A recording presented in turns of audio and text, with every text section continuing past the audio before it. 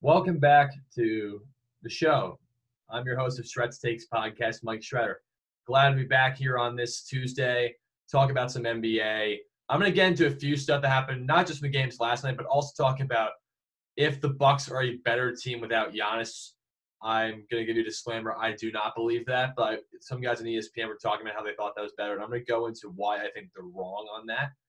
And I'm also going to talk about what the keys for the Lakers and the Rockets also are for tonight's Game 3, which is pivotal in terms of who's going to really take control of that series.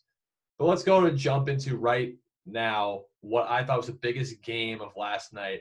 A thriller, 113-107. The Clippers beat the Nuggets to go up 2-1 in the best-of-7 series in this Western Conference semifinals.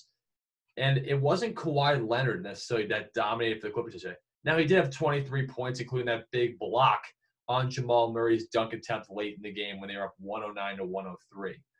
But it wasn't him that actually made the big shots and made the best plays and scored the most points yesterday.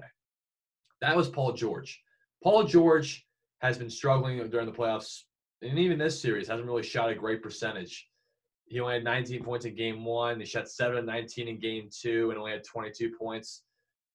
But tonight, he gave people an opportunity to see who he really could be. 32 points yesterday. So that was crucial for the Clippers because the Clippers, what they did well last night is they withstood the Nuggets' runs. And what they also did is got out in transition, which got him a lot of open threes, a lot of easy plays going to the rim. And that was really especially important in the second half, too, because the second half, they outscored the Nuggets in that department big time. And they had 19 transition points. They outscored them 30-12 in terms of transition points. That was a big key. But here are some takeaways I want to take from the game, too, just overall. I'm going to give you at least just two big takeaways, just two. The first one is Nikola Jokic has to play like that consistently for the Nuggets to have a chance. Now, why do I say that is? Because he has a mismatch at that center position. Zubac is a very physical, good, big guy. He does a really good job of not letting Jokic necessarily back him down. But what Jokic can do well is Jokic can shoot. And also Jokic can get to the basket a little bit because he's very sneaky and skilled enough where he can, figure out where he needs to get angles in order to get himself to his right or left hand. But again, the problem is he can shoot threes. And against a guy like Zubac, who's not as quick-footed as a lot of other big guys in the league, having Jokic do these pick and pops or the pick into the mid-post where he shoots his little floater, that works to his advantage. But also the fact that when you put Harold, JaMychal Green on him, he can just take them in the post and get them in foul trouble. He got Zubac in foul trouble. He got Harold in foul trouble. He got JaMychal Green in foul trouble. And it's because he was being aggressive. And when he's aggressive, he also gets better passing angles for his guys. Kenny Smith made a great point about that Inside the NBA yesterday, talking about how Jokic really did a good job by getting his teammates open. Also, he needs to be aggressive too because you don't know what necessarily you're going to get for Jamal Murray. When Jamal Murray's a star, the Clippers' defense is more designed to stop a guy like him than it is to stop a guy like Jokic. Now, number two is the Denver has to fix their problems in terms of their lineups at the end of games. They got to go with the hot hands. They can't just go with their traditional lineup every game. I'm talking about the end of the game. Michael Porter had it going last night. He had 18 points, but he only played 23 minutes, while Jeremy Grant played 42 minutes last night. Now, the problem with that is Jeremy Grant was 5 of 14 last night. So from those perspectives, I would have put Porter in the game. Even though Jeremy Grant's a better defender, you want some punch offensively, and they missed 3 after 3 late in the game, and that was all Jeremy Grant. If Michael Porter was in the game, he could have made those threes, giving you an opportunity to win that game. And the thing with Denver, too, is just that's really where I was disappointed. And I think Mike Malone is starting to make better adjustments, but I think when you have a hot hand going, you got to keep that in the game. Now, I also wanted to take some takeaways just generally on where I see the series going. So the first thing is I said, Murray just has to be consistent in the next couple games because if Jokic continues to play the way he's been playing this series, he's getting better every game. then if Murray just shoots 7 of 17, big difference, right? And it's going to be hard for him to shoot 50% against the Clippers. Now, Luka Doncic has done it, and I think he needs to go to the rim a little bit more instead of settling, because I don't necessarily think the Clippers are as good in terms of perimeter defense as people make them out to be. I think it's an on and off switch with them. So I think that needs to also be a level of consistency that he needs to play at. Now, also yesterday, everyone expected, based on the momentum, that the Raptors would make it really tough on the Celtics in Game 5. That was certainly not the case at all. Boston won 111-89, and it was led by Jaylen Brown, who had 28 points yesterday, 10 of 18 from the floor. Did an incredible job yesterday. But the thing with the Raptors had 11 points in the first quarter. They couldn't really get a bucket the entire game. They got open looks, but also they just took bad shots. And that really, at the end of the day, was what really came down to Boston's talents, speeding the game up, using their ability to play off their three guards, really played to their advantage. Because Toronto can win in a slow pace, move the ball, work the clock possession-wise. But if it's faster paced, that works to the more talented Boston Celtics favor. So if I'm going to say who's going to win the series, I think Boston will still win this series. Whether or not they win Game 6, I don't know, but I think they're going to still win the series because I think their talent is just too good. Now, I thought Toronto would win the series originally, like I said before, because I thought their depth and their team worked well together. But watching that yesterday, I also think they just don't have the star talent yet. Pascal Siakam is a star. He's not a superstar yet. And he'll get there. I have faith in him, but he's not there yet. I believe in a guy like Jason Tatum, Kemba Walker, Jaylen Brown, Marcus Smart more than I believe in Van Fleet and Lowry and Siakam. That's just, and, Serge Ibaka. Like those, you got to trust that more. Now, I also want to talk a little bit about what I thought about what the ESPN guys said about Giannis making the Bucks worse. Now, in this series, his plus-minus when he's on the court versus off the court is a lot different. He's minus 32 on the court and plus 7 off in this series. And yes, Matt Barnes made a great point yesterday, and I do agree with this point in the sense that his offensive flaws get really exposed in the postseason. That's true because he can't shoot, and he just tries to drive to the rim. But the Bucks are not a better team without him there. And that's pretty simple because if you think about it, Giannis attracts so much attention. So that gets guys open shots. That gets guys the ability to play off single coverage defensively because he has 4 guys guarding him.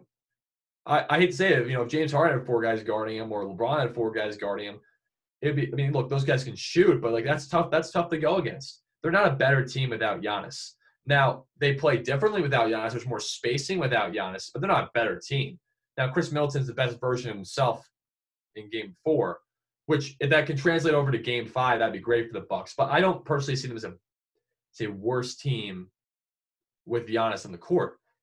I think Giannis still has room to grow, but Giannis does drive that team. He does orchestrate rebounding, passing, defense, the ability to dominate in the paint, the ability for those guys to get open threes. Now, the reason why they got more spacing in Game 4 was pretty simple because they just had shooters on the court and the fact that Miami kind of took their foot off the gas. So I think people are this is what happens to the media. They get a little too much into just one-game wonders and then thinking that these things are going to translate to an actual trend going forward, which is just not going to be the case. The Bucks are not better without Giannis. Giannis actually, people forget, had 19 points in those 11 minutes that he did play and was carrying them in that portion of the game. The reason why the Bucks were in that position was because Miami took their foot off the gas and Giannis put them in position. So I don't see that statement making much credible sense. I think it's just a way to just get some headline out there to just have some fun debate, which is okay. It's fine. It's what sports media kind of is at this point.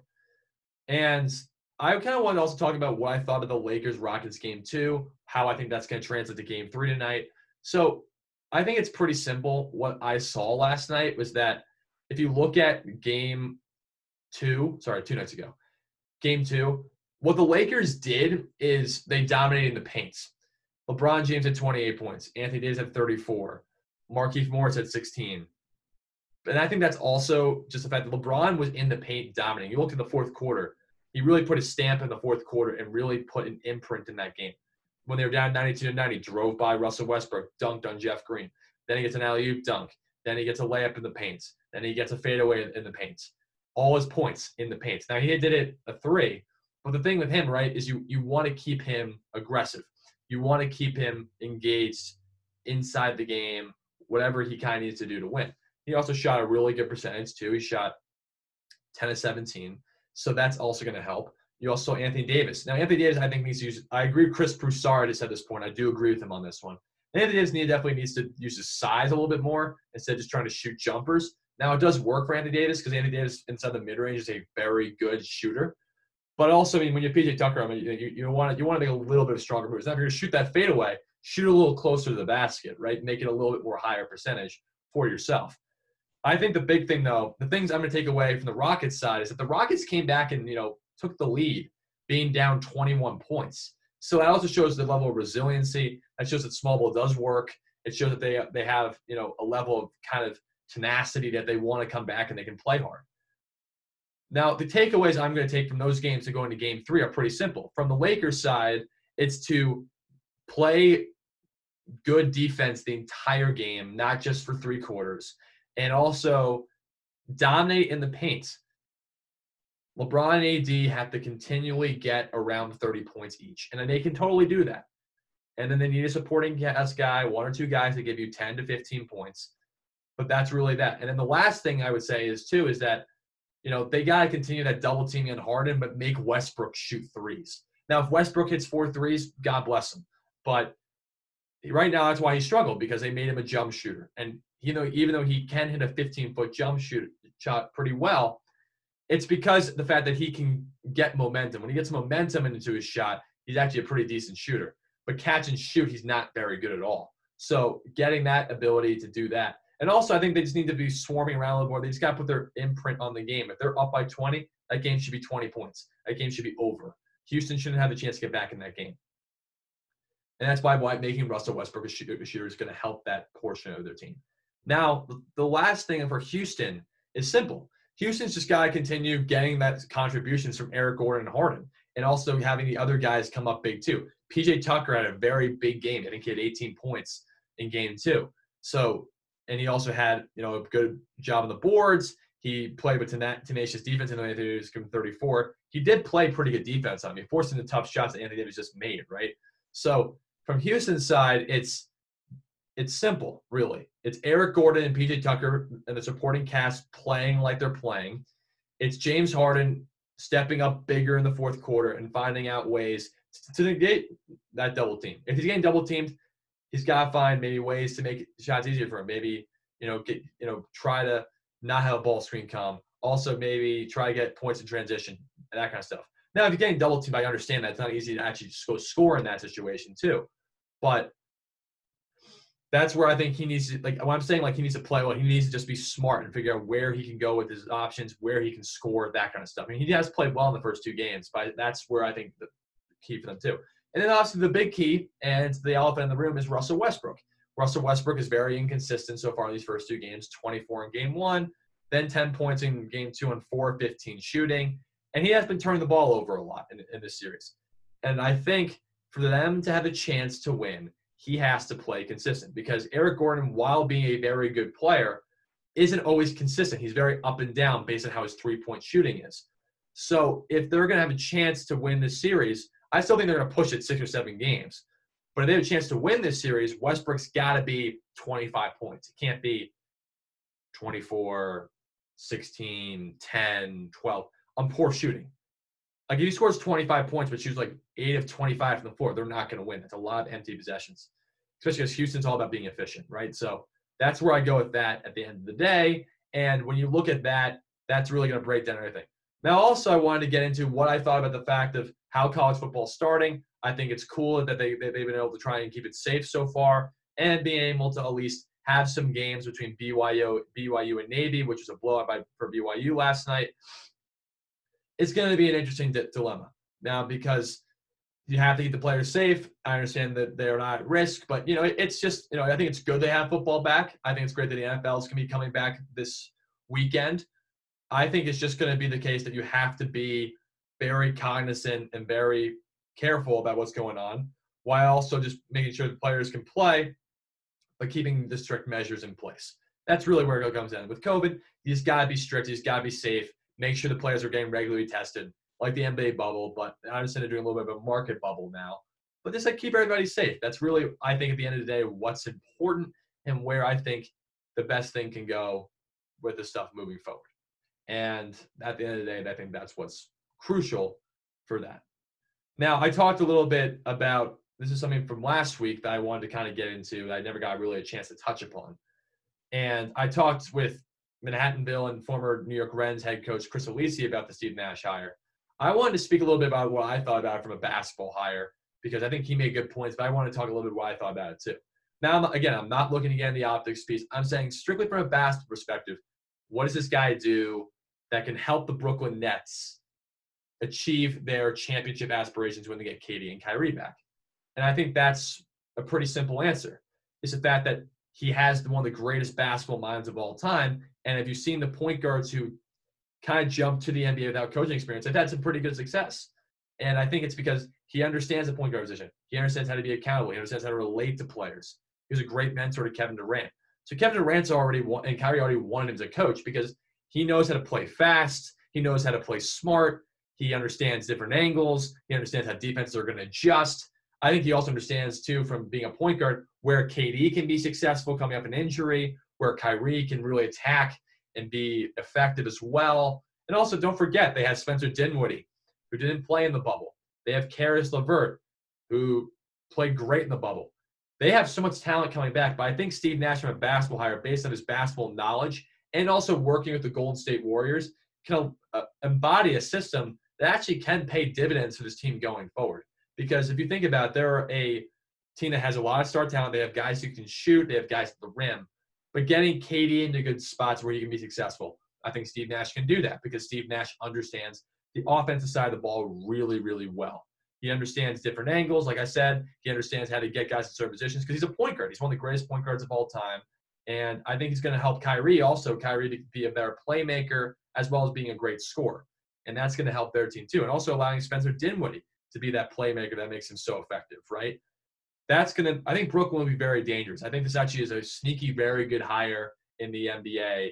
And I think that whatever people want to say about it in terms of the optics, that's their opinion. They have the right to do that. But from a basketball standpoint, I think it's a pretty good hire because he does bring stuff to the table that a point guard of his caliber needs to bring. But also, just the fact that he's a great point guard, he's like I said before, he's going to allow defenses to always be off balance because you don't know what you're going to get from him because he's going to put the guys in an offensive scheme that will make that defense imbalanced.